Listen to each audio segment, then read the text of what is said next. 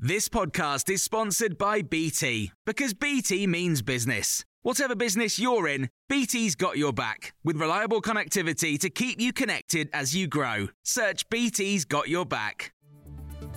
This is the Times evening briefing on Wednesday, the 10th of January. The post office scandal victims could be exonerated by the end of this year. The government's announced plans for new legislation to get wrongful convictions quashed for hundreds of postmasters caught up in the Horizon IT scandal. Those victims will be eligible for a £600,000 compensation payment, with an offer of $75,000 for sub-postmasters involved in a group legal action against the post office.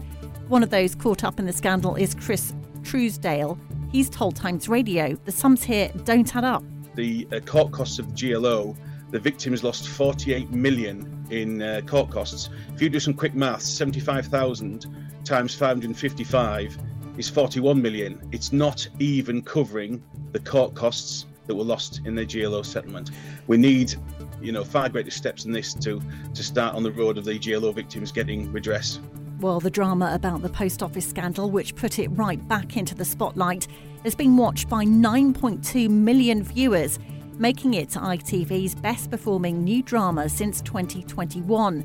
The figures for all 4 episodes combined also makes Mr Bates vs the Post Office the most watched programme on any channel so far this year.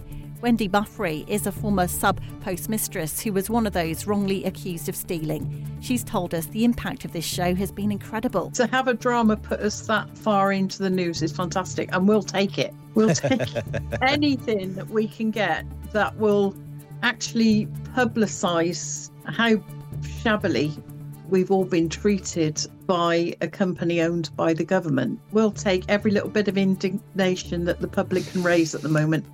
The Defence Secretary has warned Iranian-backed Houthis that action will be taken against them if attacks in the Red Sea continue. It comes after UK and US naval forces destroyed multiple attack drones deployed by Houthi rebels last night, believed to be the largest attack yet from the Yemen-based force.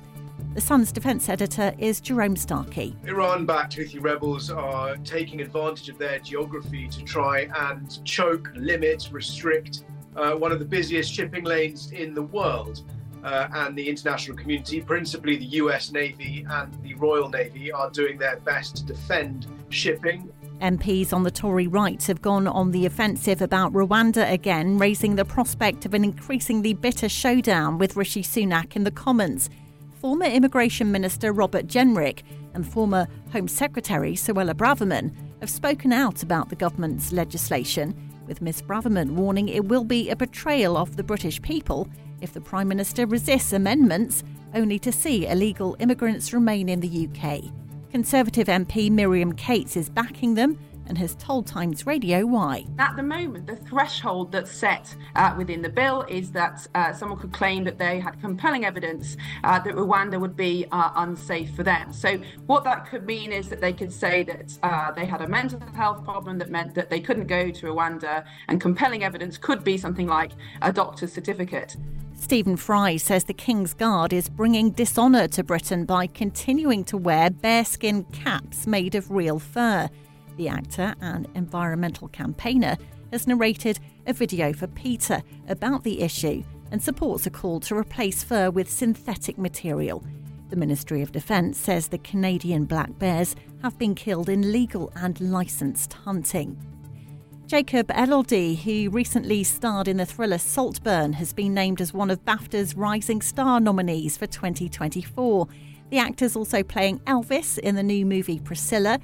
Phoebe Dynevor is also on the 5-strong list, best known for Netflix's Bridgerton, in which she plays Daphne. She's nominated for the psychological thriller Fair Play. Just to be recognised for your work is incredible. Days like this are oh wow, what an incredible feeling, and watching the BAFTAs since I was this big, and to be here is just an honour. The winner will be announced at the BAFTAs in February. And you can hear more on all these stories throughout the day on Times Radio.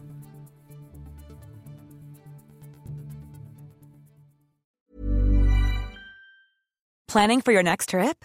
Elevate your travel style with Quince. Quince has all the jet-setting essentials you'll want for your next getaway, like European linen, premium luggage options, buttery soft Italian leather bags, and so much more. And is all priced at 50 to 80% less than similar brands. Plus, Quince only works with factories that use safe and ethical manufacturing practices. Pack your bags with high-quality essentials you'll be wearing for vacations to come with Quince. Go to quince.com/pack for free shipping and 365-day returns.